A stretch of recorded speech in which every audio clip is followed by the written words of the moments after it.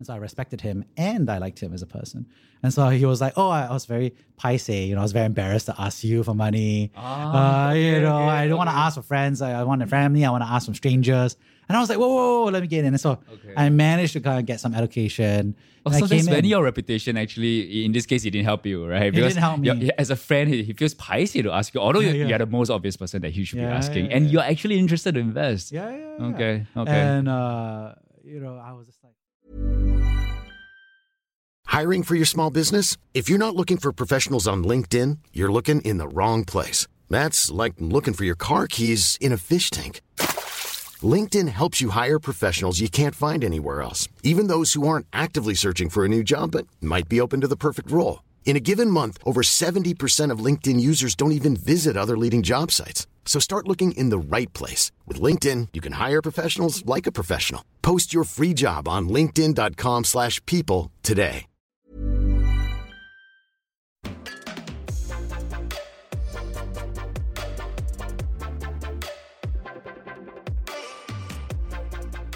Hello and welcome to Chill with TFC. This is a show where we talk to the quirkiest and geekiest minds to find out how they think about money and life. My name is Andrew and today I'm chilling with Jeremy Au. He has a podcast, it's called Brave, Southeast Asia Tech. And Jeremy is also a VC at Monk Hill Ventures, where he scouts and nurtures the businesses that might transform our lives. Jeremy is also a serial founder and angel investor in over 20 startups across Asia, which is why on today's episode, we'll be putting him and his Harvard MBA to the test to answer this question. Should you invest in your friends and family's businesses? And don't forget to stay till the end for our Money Insight segment to learn what Jeremy's best and worst investments are. Congrats on the book. Oh, thank you so much. It was a pleasure writing a book, Brave 10, the Singapore edition. It's an anthology of inspiring journeys across Southeast Asia and Singapore tech. So it's nice to be able to donate the profits to charity, but also helpfully inspire the next generation of founders. Yeah, so it's stories about founders, and you as a VC, you've worked with several founders, you talk to them. So today we're going to talk about something rather interesting about whether you should invest in your friends and family's businesses. And if on the flip side, you're trying to raise funds from your friends and family, like how should you go about doing it? What's your personal experience with that? When you started your business back then, now you're more VC, if I'm not wrong. Yeah. Or when you started, like, have you raised funds from friends and family before? Or you went straight to the VC route? Well, I've been, obviously a student, a soldier in national service. I've also been a management consultant. And then after that, I built two companies, which one was a social enterprise. And the second was being a VC-backed startup, right? From zero to pre-seed to seed to Series A. To eventually sale before finally becoming a VC.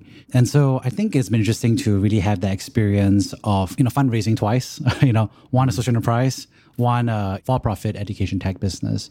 And both experiences were quite eye-opening because I think it really shows you what you had to be prepared for. And obviously the understandable concerns that people have, right? Because they're entrusting you to do something crazy, which is to build up a new business. Yeah, exactly. I mean, setting up a business is crazy if you think about it, right? I mean, in today's world, there's so many stable jobs, there's so many steady paychecks. Why set up a business, right? And I think being able to create a business that encapsulates that change to the status quo is difficult. And I think it's understood rightfully by the market that it's difficult, right? There's a high chance of failure. Odds of failure is high. Exactly. Yeah. Give us betting on your paycheck. How much would I pay for your next month paycheck? I know exactly how much it's going to be. But would your company be around in 1 year? That's a very tough question all the time. What's the difference between raising funds from VCs and raising funds from friends and family? Yeah, I mean, obviously the Is interesting. it easier or in fact harder? Which side, well, I think first of all, the fundamental question is what kind of business are you building, right? So are you building a technology startup that has that pathway and mechanism to eventually become a $1 billion company? And when you say $1 billion company, it means on average, it means that you're generating $100 million of revenue and having a public market multiple of 10x, right? So 100 mil revenue per year times 10 equals $1 billion company. And are you planning to do that within 10 years, right? And if you say yes to all those things, then you should go to venture capital because they are there and looking for people like you who have the ambition and hopefully the capability to be able to do that within that time frame. For everybody else who is building a business, maybe you're thinking about slow and steady, you're thinking about more of a lifestyle, sustainable business. or you're looking for a business that generates cash flow, then the VC route is not really there for you. That being said, both of these types of companies will often start out with family and friends first. And I think that was my experience starting out, because at the end of the day, you're explaining, I think, two different things, right? One is why the world needs this solution, which is, I think, the very intellectual piece. And the second part is why I am building this product, right? The founder market fit. Why do I care about this thing? And so there's a very interesting dynamic where across your family and friends who's listening to you, they are definitely processing that, right? Which is, do I believe that the world needs this? And do I believe that you can actually build this? Because at that moment, when you're out raising money from family and friends, normally it's a very small check. It could be $50,000, $100,000, $500,000, $1 million, you know. But that quantum, as you kind of work through family who know you best, right, to your friends, to your friends of friends, to your friends and friends of friends, is often quite a journey for many people. And I think it's a painful journey. Yeah. And you brought up the point about, is it a tech startup that 10x in 10 years, or is it like a cafe they're opening? I mean, it's a very different story, right? Yeah. Yeah. I mean, for the cafe, if you're running a restaurant or something, then yeah, maybe friends and family, it's a starting point. Yeah. Yeah. As a VC, have you heard of any horror stories from the founders who raised funds from friends and family and things really didn't work out well? Yeah, often actually. And I think it's a very common, because the truth is almost every founder for both types of businesses, VC backable / with ambition to become a unicorn or even a lifestyle business, I think there's a real dynamic where everyone's a first-time founder often. And so they often don't necessarily understand what is the best parameters for what they're trying to build. And what that means is that they're not necessarily thoughtful about, say, the legal contracts that it is a legal agreement, even if it's your family or friends. It is actually a fiduciary responsibility of yours, because you're saying, I'm going to do this, and therefore I need Y cash. And sometimes it's not necessarily clear from the founder side, because they think they're executing about what they promise, but it's not necessarily clear. And then family and friends get frustrated, they get angry, get emotional, which is very fair. Or vice versa, you know, the founder has been clear, but because it's not documented, then there are claims by the family and friends to be like, you know, I deserve more, and this even in the best case scenario where the company is successful, right? Because everybody wants a share of it.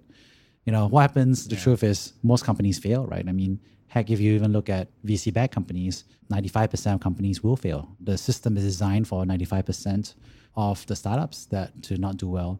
And I think when the money goes to zero, then I think it can be a very difficult situation for founders who obviously are going through the loss and grief of losing the business they've been building. But also I think it's a very personal, emotional, and financial pain for whoever chose to invest in that initial friends and family round. So can I say that whether it's friends and family or VCs, you should treat them all as investors, right? They get all the investor updates. You should sign up all the agreements right from the start. So how should you structure, as a founder, how should you structure it such that you protect yourself from such horror stories?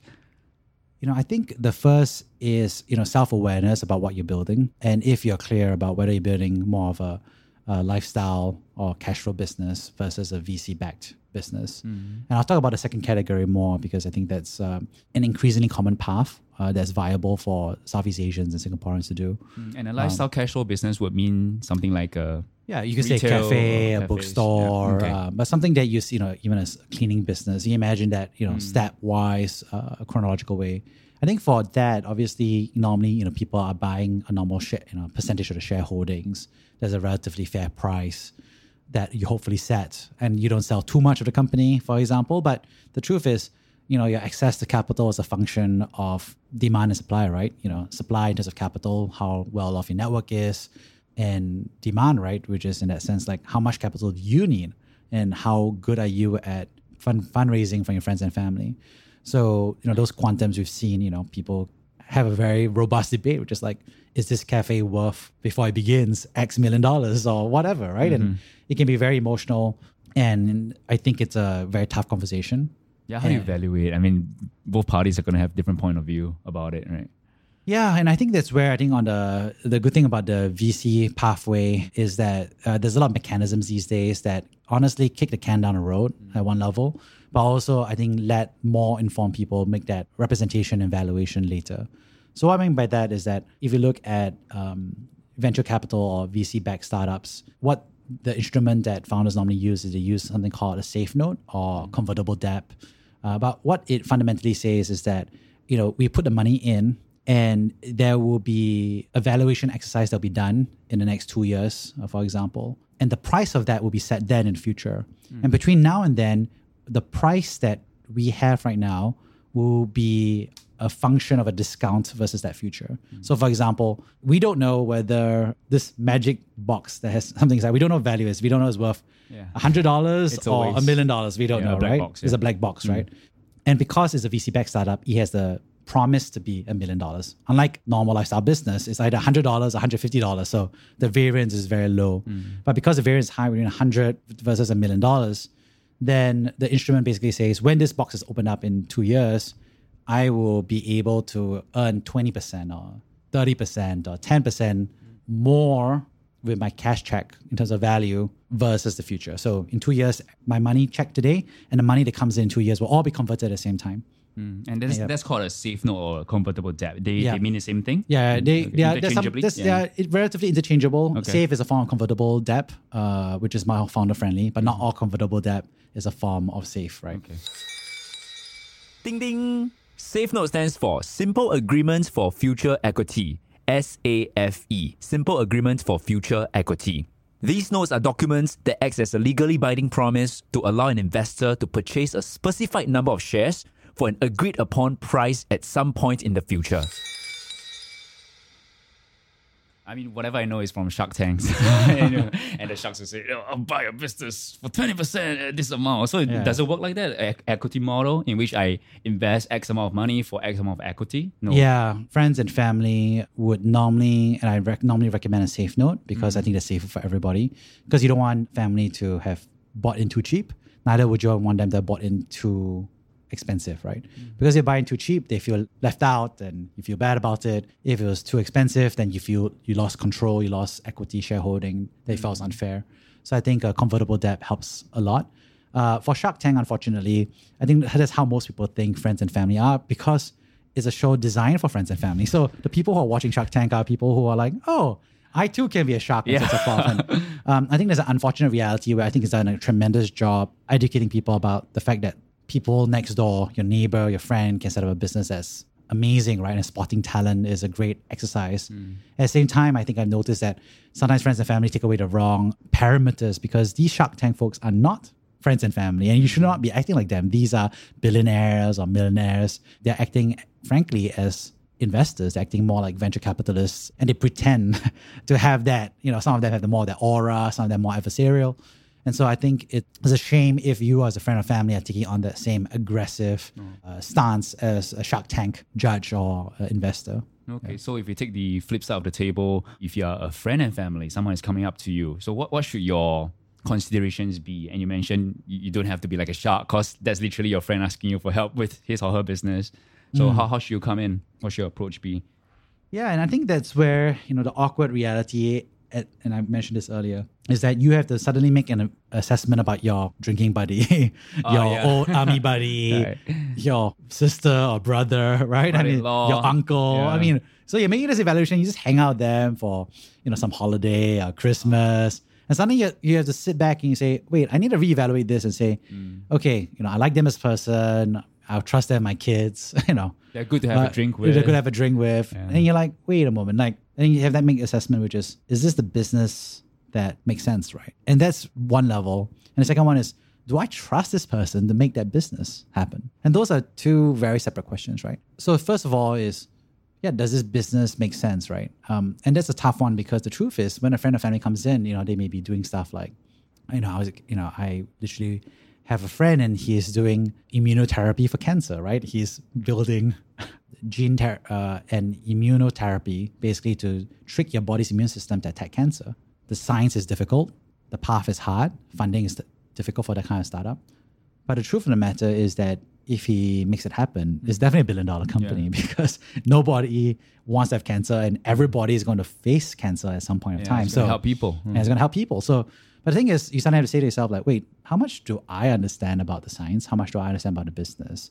How much do I understand about what the market is, right? And that may be very non-obvious, to be honest, right?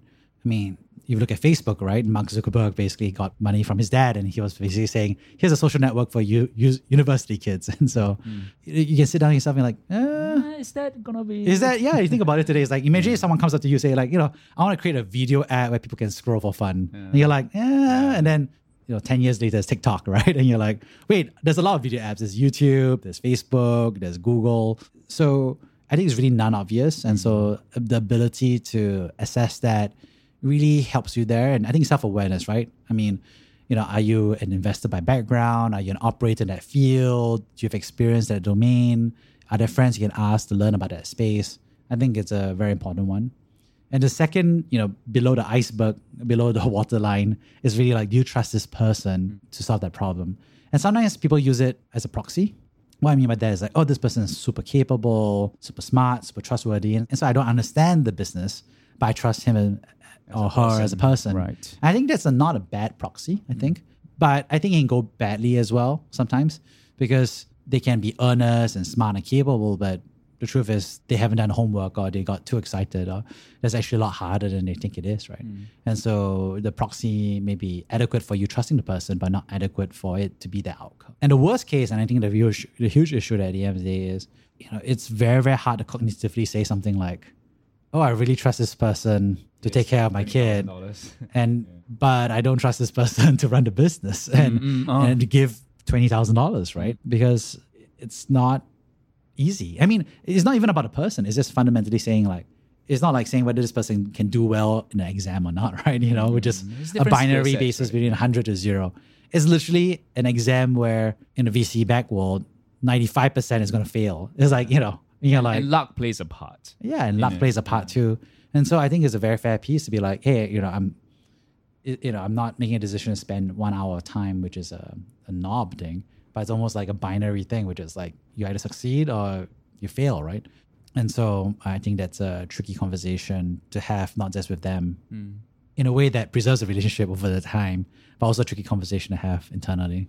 Learning how to differentiate the person as a businessman as compared to him or her being your friend. Yeah, it's tough.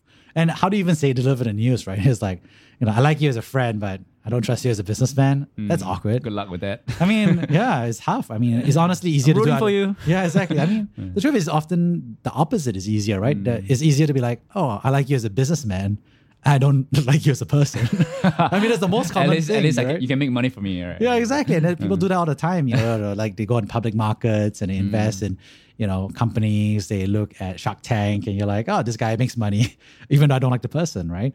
And so I think there's an interesting dynamic where I think it can be a very difficult conversation to have. How do you assess? Have you ever said no to a friend and family?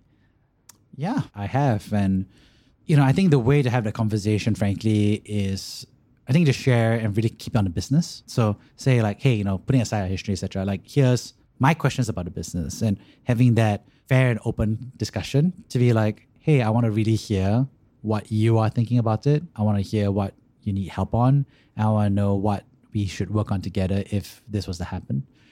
And I think in that discussion, the process, what it should come out is at the end of that entire process, be it 1 hour, 2 hours, 5 hours, 10 hours, both sides already know what the answer is going to be because of the way that you have been thoughtful about asking questions. And, you almost want it to be like to the point where you're like, yeah, the other person understands why you're not investing rather than just a decision that you're not investing. Okay. That could be useful information for them. Yeah, exactly. Because, it's useful information for them to maybe improve their pitch at one level, or it could be useful information for them to improve or tweak the business model itself. Exactly. Yeah. Or maybe it's useful feedback for them to say, you know what, this is not the right idea. I'm going to think of a different idea or do something different, right? And I think that can be a very helpful conversation both ways. I'm sure you get a lot of these because you're a VC yourself, your friends and family. You're going to be their top of mind when they want to raise some funds. Always top of mind. And I think it's a privilege, right? Because it means that I think people trust you and people think that you have the capital to do that. And people want you to be part of the team.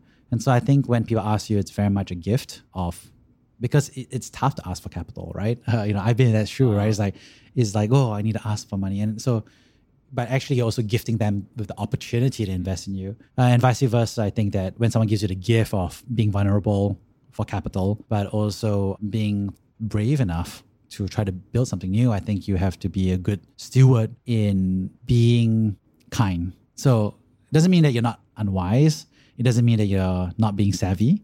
It's just that you can do all those things about being thoughtful about the business model while also being kind to the person, right? And the truth is, hopefully you also are just as kind to a stranger asking you for capital. But the truth is, the awkward reality is that you have a pre-existing relationship with friends and family that you don't have with a stranger, right? Mm-hmm. And so the stranger often will have an easy come, easy go because there's no hard feelings dynamic. But for friends and family, it can feel personal. And so being kind is really big. There's never been a faster or easier way to start your weight loss journey than with PlushCare. PlushCare accepts most insurance plans and gives you online access to board-certified physicians who can prescribe FDA-approved weight loss medications like Wegovy and Zepbound for those who qualify. Take charge of your health and speak with a board-certified physician about a weight loss plan that's right for you. Get started today at plushcare.com/weight loss. That's plushcare.com/weight loss. plushcare.com/weight loss.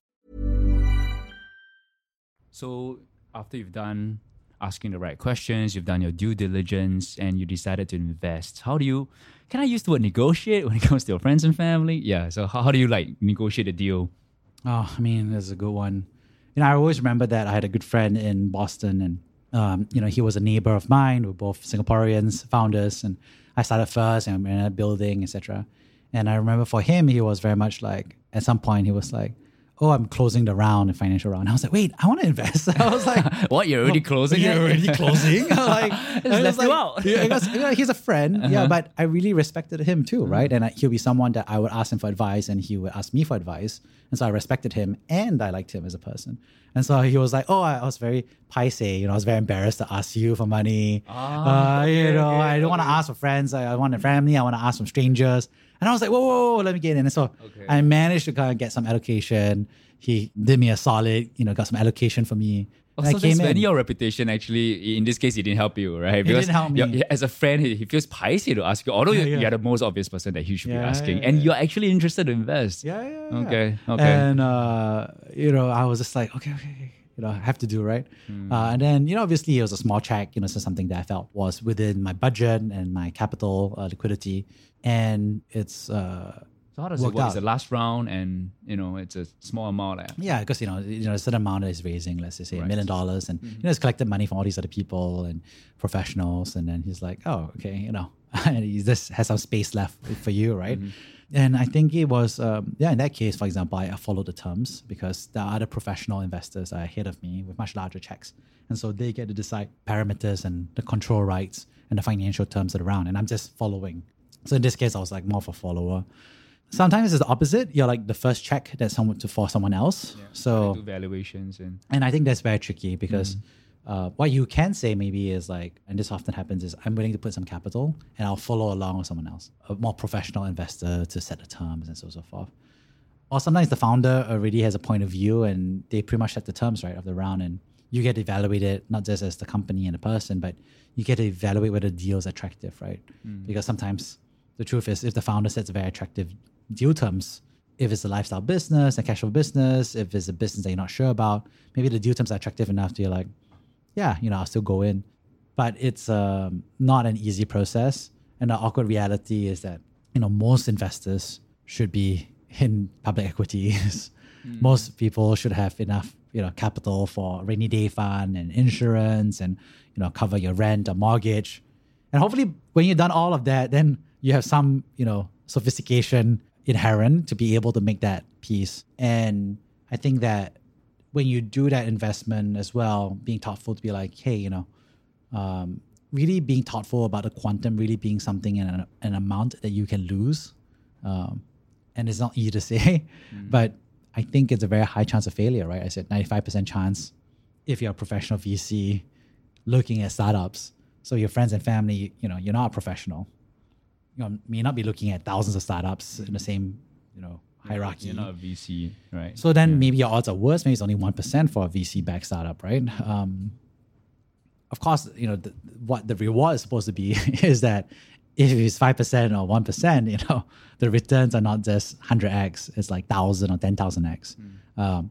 But I think that's really, the fundamental struggle for a lot of folks. And so it's not for everyone. So definitely kind of normally size your first checks to be quantums that you feel ready to, lose or not have. Yeah.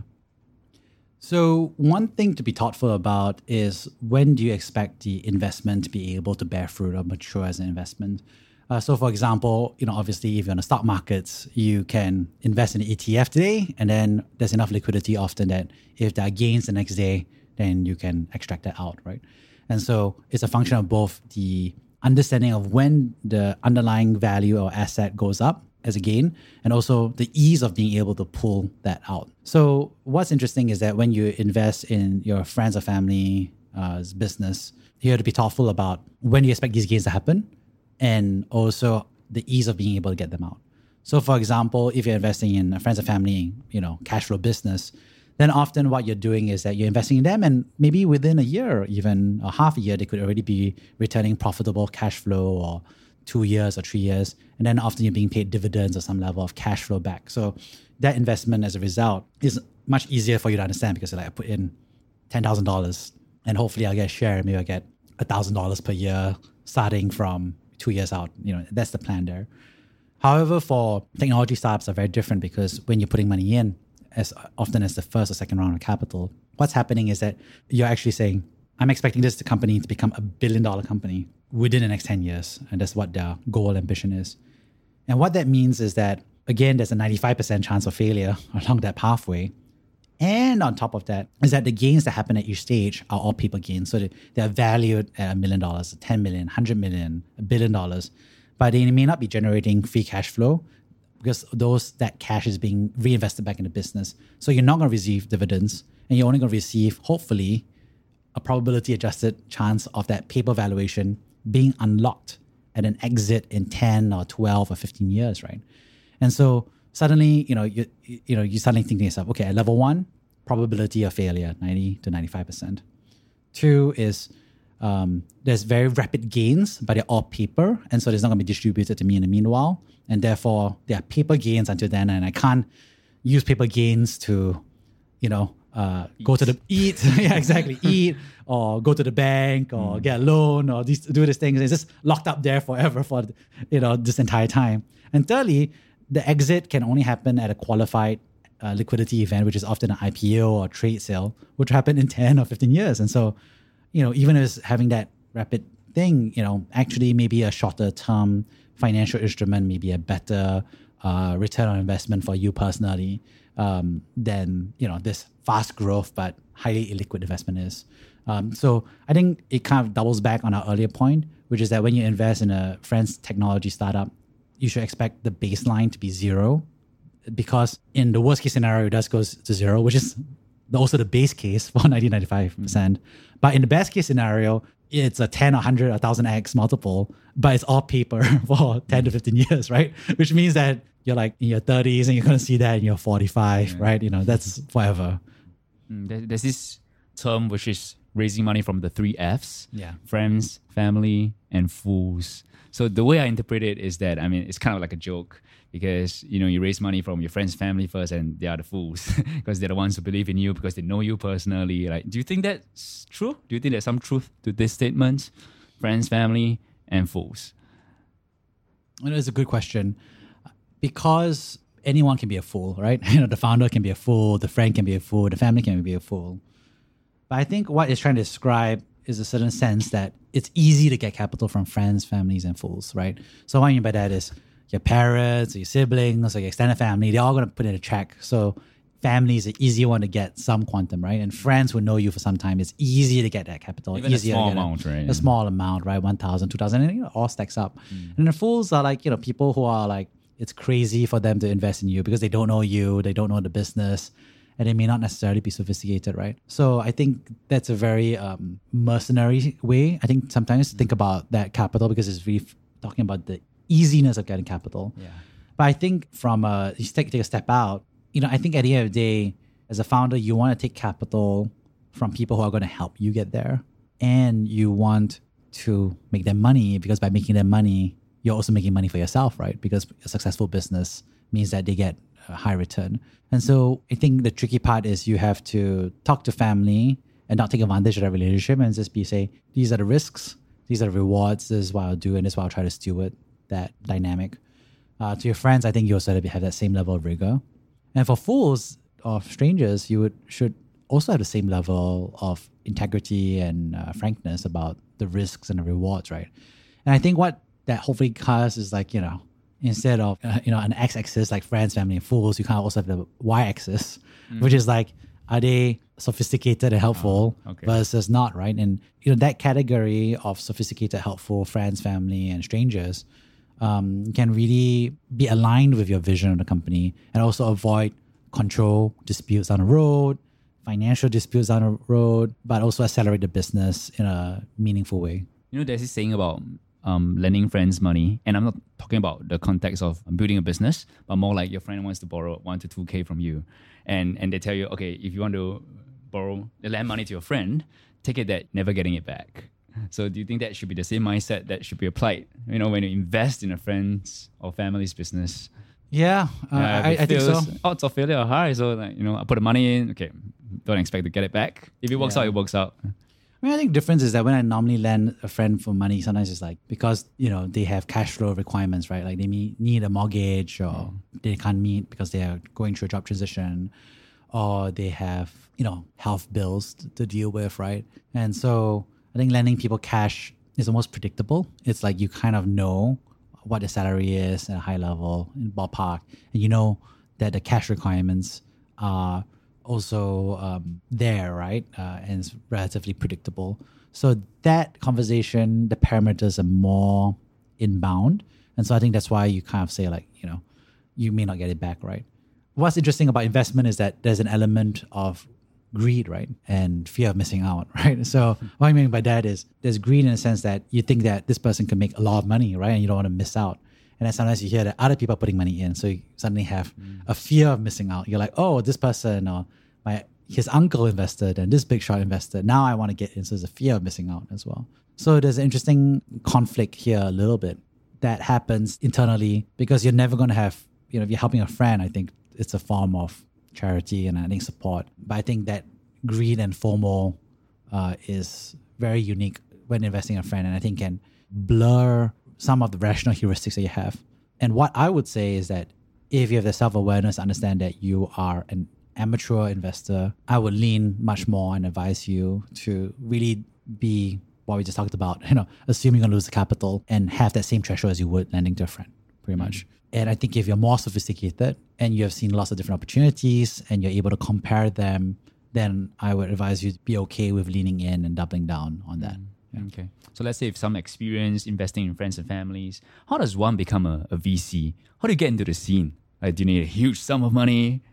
Well, yeah. I mean, that's one way to do it, right? I mean, if you have millions of dollars, you can be a VC. Just or say, super I want to angel. invest. People look for you. I mean, that's the way of the world, right? I mean, then the real estate developers look for you. Insurance agents look for you. Old friends your from private, schools. your old school friends. Your private wealth manager comes for you. So, I mean, the truth of the matter is that once you have millions of dollars, you can be a VC or you can be a public markets investor or trader, right? So, I think there's so many ways to, put your money to work once you have that. So yeah, I think that's one way to be a VC. I just saw this description for a course. I think it's an online class, and then they meet up like several times a week. And yeah, it's part of becoming a VC, right? So they teach you how to assess and all that. I guess that's one way of getting your foot in the door. I'm just wondering, like, let's say you're sick of the public market, you just want to become a VC and get into rooms with pitches and then decide what to invest in. How does somebody get into that? Yeah. Well, there are two major paths. The first major path, of course, is join a venture capital firm, right? And so these are companies that are always looking for bright, hungry talent who is passionate about technology, right? And willing to look at it from a deal perspective. And what that means is that they're always looking for junior talents, associates, analysts, or other teammates in the middle or back office. And those are great opportunities for you to join as a fresh graduate or a career switcher to be able to join and get exposure to that, right? Of course, the tricky part is that these organizations are selective. So you have to do the legwork in terms of having the expertise, having shown that you're hungry for the job, being able to demonstrate that you're able to source, close, and do the correct due diligence and judgment on the deal, which maybe take up the form of investment memos that you write or public thought leadership that you do. So these are the ways that you kind of like show that you're hireable by these things. And once you come in, then the pathway, they'll help you get there, right? Which is if they identify that you are good, they promote you. If they identify that you're not so good, then they'll ask you to stay longer and learn more, or you end up switching to a different career or a different VC fund. The other path, frankly, is to be a founder, right? And if you're a founder and you're part of that 5% that does well, that builds $1 billion company or even $100 million company, then the truth of the matter, like you said, is it goes back to path 1, path 0, which is have millions of dollars, having money, and then you can do it yourself. But also, I think all the VC funds and all everybody else is looking for that kind of talent to come in to switch because you want to take a break or it's no longer your season to be building and operating, but you want to invest in the next generation of founders who are there. And because you have that hands-on experience yourself as a founder, you're not only better able to understand what it takes to build a business, you also be more helpful to the founder who's building a business to therefore increase the odds of their success. And also you have better judgment because you know what are the real levels for success from your perspective in that vertical and in that stage. So I think that's how you can do it. One is have millions of dollars. Two is join a VC fund by demonstrating that you have the hunger and passion to do that. Or thirdly is be a founder yourself, and then after you complete a successful exit, transition to VC. Yeah. Do you think having founded businesses makes you a better VC? Is it good to have? Is it a must-have? So I'll get a little more advanced here.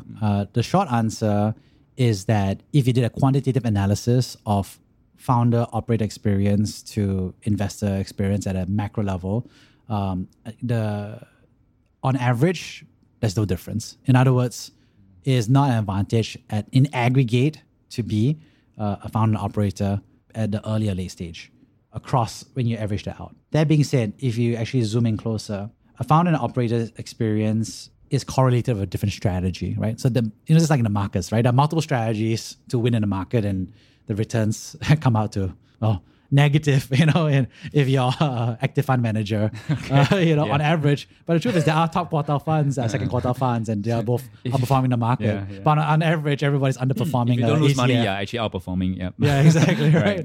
So I think what we see is that founder and operators tend to be more on the early stage. So they're focusing, for example, on pre-seed, seed, Series A, maybe even Series B. And they tend to be associated with more active help. So they were looking at scouting talent that is not necessarily the most strongest right now or the hottest, but has the capability and the patience to coach them and help them get to the next level. So there's a lot of hair in the deal, as they say. So there's a lot of things that doesn't feel right, but with the right help and coaching and expertise, we can kind of get you there. Whereas I think a more classic investor mindset tends to be correlated with later stage deals, Series B, Series C, Series D, Series E. And these are growth equity stages where primarily you're analyzing these companies based on their financial models because they already achieved product market fit. They've already raised $20 million. If the founder already has coaching and is ready to rock and roll, so you're not really there to coach the founder anymore or figure out whether it's product market fit. You're really there to give them the jet fuel to there. And so having more experience in capital markets and liquidity is more helpful for this later stage of capital. So that is how I think founder and operator experience helps you. I think helps you be a better investor, especially in early stage startups. But it's has an opportunity cost associated with having the investment banking or deal maker expertise that you need for later stage growth rounds. Yeah, because it's all different skill sets. I mean, running a business, you could be a good businessman, but you might not be a good allocator of capital. And being able to identify good businesses to invest in and to help the founders, it's all different skill sets. Exactly. Yeah. Okay. All right. Thank you, Jeremy. Thank you so much. Hey, I hope you've learned something useful today, and I truly appreciate that you took time off to better your life with the Financial Coconuts. Knowledge is that much more powerful and interesting when shared, debated, and discussed. Join our community Telegram group, follow us on our socials, sign up for our weekly newsletter. Everything is in the description. If you love us and want to help us grow, definitely share the podcast with your friends and on your socials. For more information, check out thefinancialcoconut.com. With that, have a great day ahead, stay tuned next week, and remember, personal finance can be chill, clear, and sustainable for all.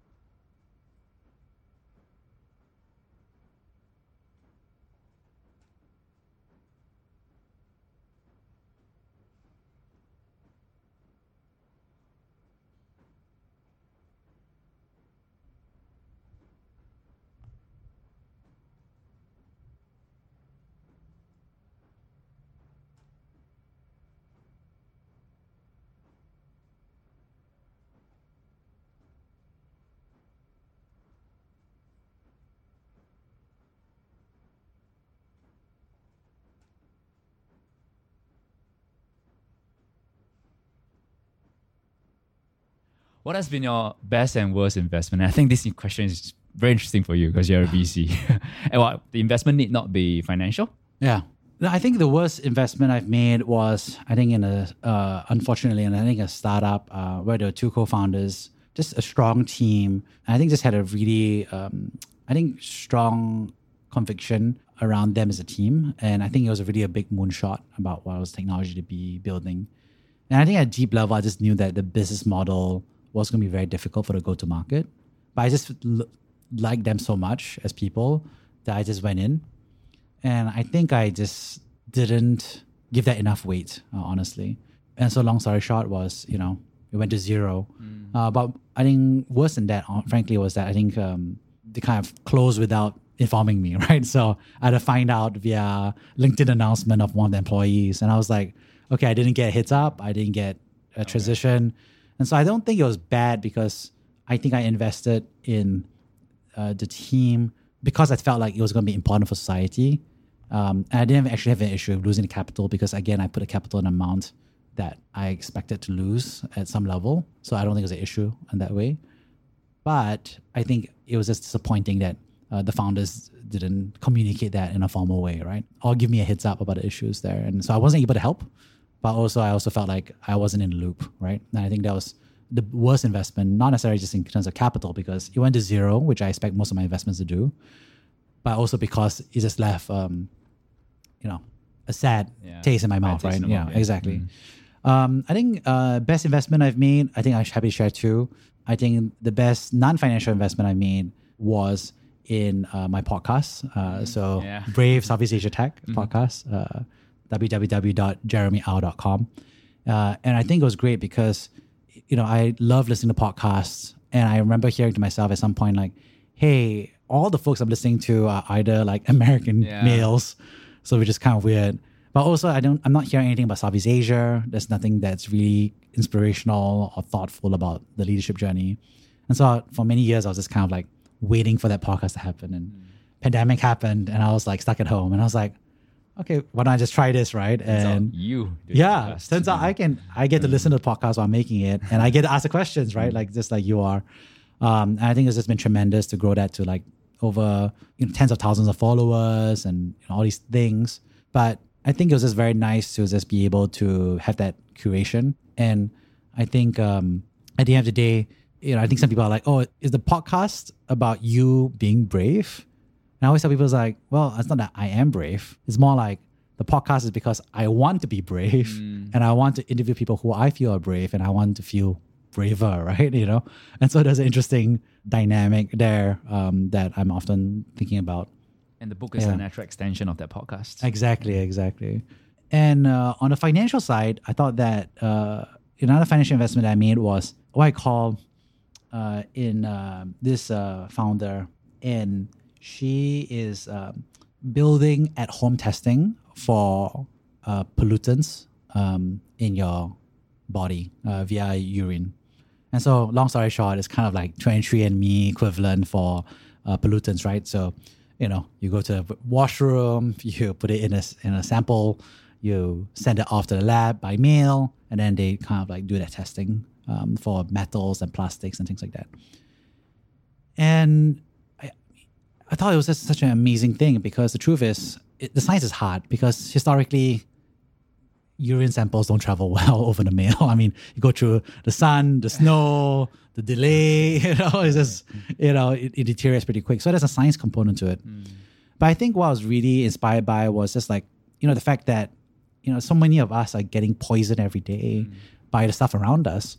And the people who are most poisoned by, the toxic side or the heavy metals and so forth, you're a pregnant mother with a child, so forth. These are often people who have the least access to this because the truth is you can get it now. You just have to go to the doctor, get a prescription or order. Then you have to go to the lab, spend an hour waiting or 2 hours there. And then you wait for the lab results to come back in a week or whatever it is. And then you get someone to call you. And the cost of that, not just in cash, but in terms of time, basically makes it only available for the upper class, right? And so for her to really have that vision to make it 10x or 100x cheaper in terms of time and money means that so many more people, and the people who are often living the closest, for example, or getting poisoned, will have the self-awareness and the knowledge to act on having too much BPA in your blood or too much heavy metal or arsenic or mercury, is amazing, right? Because then suddenly people who are unwell and have been confused about why they're unwell can take action. Regulators can take action because now they know that lots of people are getting poisoned, for example. And I just think to myself, like, this is money I've put in her because I think she made the science work. But if she can really make this so much more cheaper for so many folks, I think there's a huge amount of ripple effects into the community right from there. And so I think if it makes it work, it's a great financial investment, obviously, because everybody will want to do that at home instead of traveling to a lab. But I think it would be a great social investment, actually, because I think, you can imagine, all the generational change, right, that happens as a result, just from someone avoiding toxins will impact the child, which will impact their children, which will impact their children. I mean, I think the ripple effects are tremendous for this generation and the next 7 generations. Yeah. Seeing not just the financial aspects of it. Yeah. Seeing how you can help people. Yeah. All right. Yeah. Cool. What's something under $100 that you spent on that has been a game changer for you? Oh, so many things that, below $100, the life changer. I think the game changer for me for under $100, honestly, has been a microphone, right? A good microphone. And what I mean by that is just like, for the podcast initially, but initially, my first microphone I ever bought was under $100. And it was because that dual use of work at home and therefore eventually a podcast. But I think the world has changed dramatically over the past few years from the pandemic, right? I think before that, Zoom was kind of happening once in a while. And now I think, honestly, on some days, like 80 or 90% of my meetings are online, right? And what I mean by that is that so much of our meetings that we would have had, the first coffee chat, etc., or even business travel, is now happening over video conference. And I think it's a shame to, on my end, see so many founders or observe them, unfortunately, not pitching well, not because they're not passionate or not because they're not charismatic or thoughtful about the business, but because they have a bad mic, or a bad headset, right? Yeah, what a waste. There's a lot of waste, right? It's the background noise, the street is there. And it's kind of awkward reality because, you and I know that if I met an investor or if I met a business partner, I would dress up nice, I would shave, I would do all these things that cost me time and money. And so I think, but suddenly we go on our video call and, we're not setting up right, we don't have the right lighting, we don't have the right sound.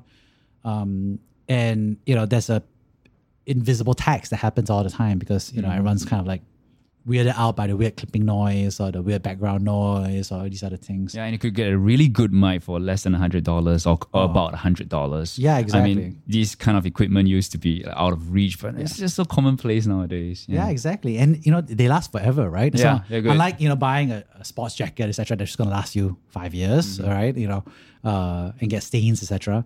A good mic can be with you for 10 or 20 years, right? Or 30 years. And so I think if you look at that amortization or depreciation of that expense, I don't think it's a huge investment at all. Even if you're not pitching, you're just an employee and you have to go for online meetings, well, just get a good mic and it makes you so much better. Exactly. Something that nerd out effect, something that lets you have that cardioid pattern so that it picks up you, right? And, doesn't pick up, your kids, your pets, your cats, dogs, the window. I think that really gets you a great opportunity to be presentable, but also present at your best, right? And you have the confidence that you're presenting your best. Okay. All right. Yeah. So, you listen to podcasts as well. What's one place that you learn from that you would want to recommend to our listeners? It could be a podcast, a book, a website, what have you. I love this podcast called Reboot.io. And what they are is that they are a coaching agency for founders and VCs, right, in tech world. And they're based out of the US. And I had the benefit of being introduced to them because I had a great coach from them, and I still do, called Marty Janowitz. And I think he's been a tremendous executive coach over the past 4 years, right? Time flies indeed. And he's part of this, you call it association, right, of group under Jerry Colonna, who's also a former venture capitalist. And he's built this tremendous platform called Reboot.io. And that podcast really goes into him having these one-on-one coaching, but also deep and vulnerable conversations with these, titans, right? Or to-be titans, or crashed out of titans, founders and VCs. And I think that vulnerability is rare. I think there was a tremendous episode recently about, and all the coaches kind of gathered to talk a little bit about a midlife crisis, and they were talking about how, folks often encounter midlife crisis because, they realize that they get to choose for the second half of their life what they didn't get to choose for their first half of their life. Because, so much of it was predetermined by their school, by their teachers, by their parents. Family. And so that, the awareness of the mortality of your life kind of like backfills to today. And you're like, okay, now I have to choose, or I should choose, and I get to choose. And that dodging of that responsibility creates that crisis moment.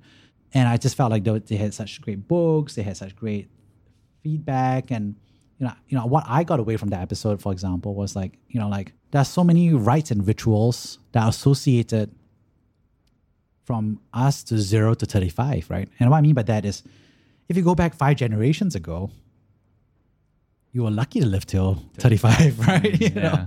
I mean, basically that meant that you don't have a life long enough for a midlife crisis. Exactly. Right? Your midlife crisis was like 16 or 18, right? For them, right? And so, it literally life was, geared around, to be 35 meant you're successful because you not only became 35, but you probably got to have a kid at the age of 16 or 18 and then raise that kid to 16 or 18 yourself, right? Yeah.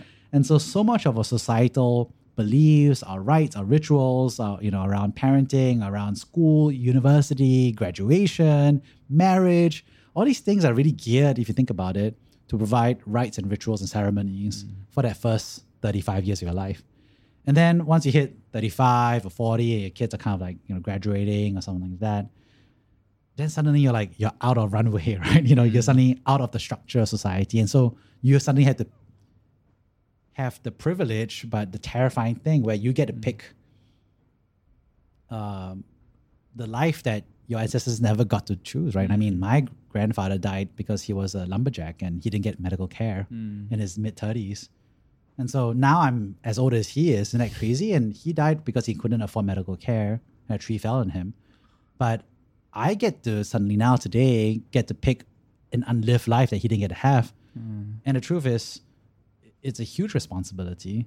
And I think that's why I think it makes, a difficult journey for everybody to choose. But also I think it's a worthwhile privilege that you should choose as well as you can get, because very few people across history ever got to choose this for millions of years since the start of humankind as a species. But also, if you look at the world today, not a lot of people don't get to choose that either. I mean, half the world doesn't get to choose the same way you get to have a midlife crisis. And so that's an interesting perspective on why we have a midlife crisis. Yeah. You get to choose how the rest of your life looks like. Yeah, it's an opportunity. It's an opportunity and it's a burden. Midlife opportunity, right? Because congratulations, you get to pick a bonus life, of 35 or 75 years, or even heck, with the way science and healthcare is going, we could live to 120, 130, right? Yeah. And so, the concept of retirement age of 70 or 75 or 80 is bonkers because we're living longer. Yeah, and people don't know what to do with it, understandably, because we've never lived that long. We've never lived that long, right? Yeah. Think about it. Is that crazy? Like 70 years ago, 2 generations ago, effectively, we were in the middle of a war, right? It was just lucky to live, right? And now we have the privilege to live and be living in peace. So it's bonkers, yeah. Right. So these are the things that get you thinking. Yeah. Yeah. And so it's good to listen to more podcasts, read more books. Yeah. All right. Thank you. Thank you, Jeremy. Thank you so much. Even when we're on a budget, we still deserve nice things. Quince is a place to scoop up stunning high-end goods for 50 to 80% less than similar brands. They have buttery soft cashmere sweaters starting at $50, luxurious Italian leather bags, and so much more. Plus, Quince only works with factories that use safe, ethical, and responsible manufacturing. Get the high-end goods you'll love without the high price tag with Quince. Go to quince.com/style for free shipping and 365-day returns.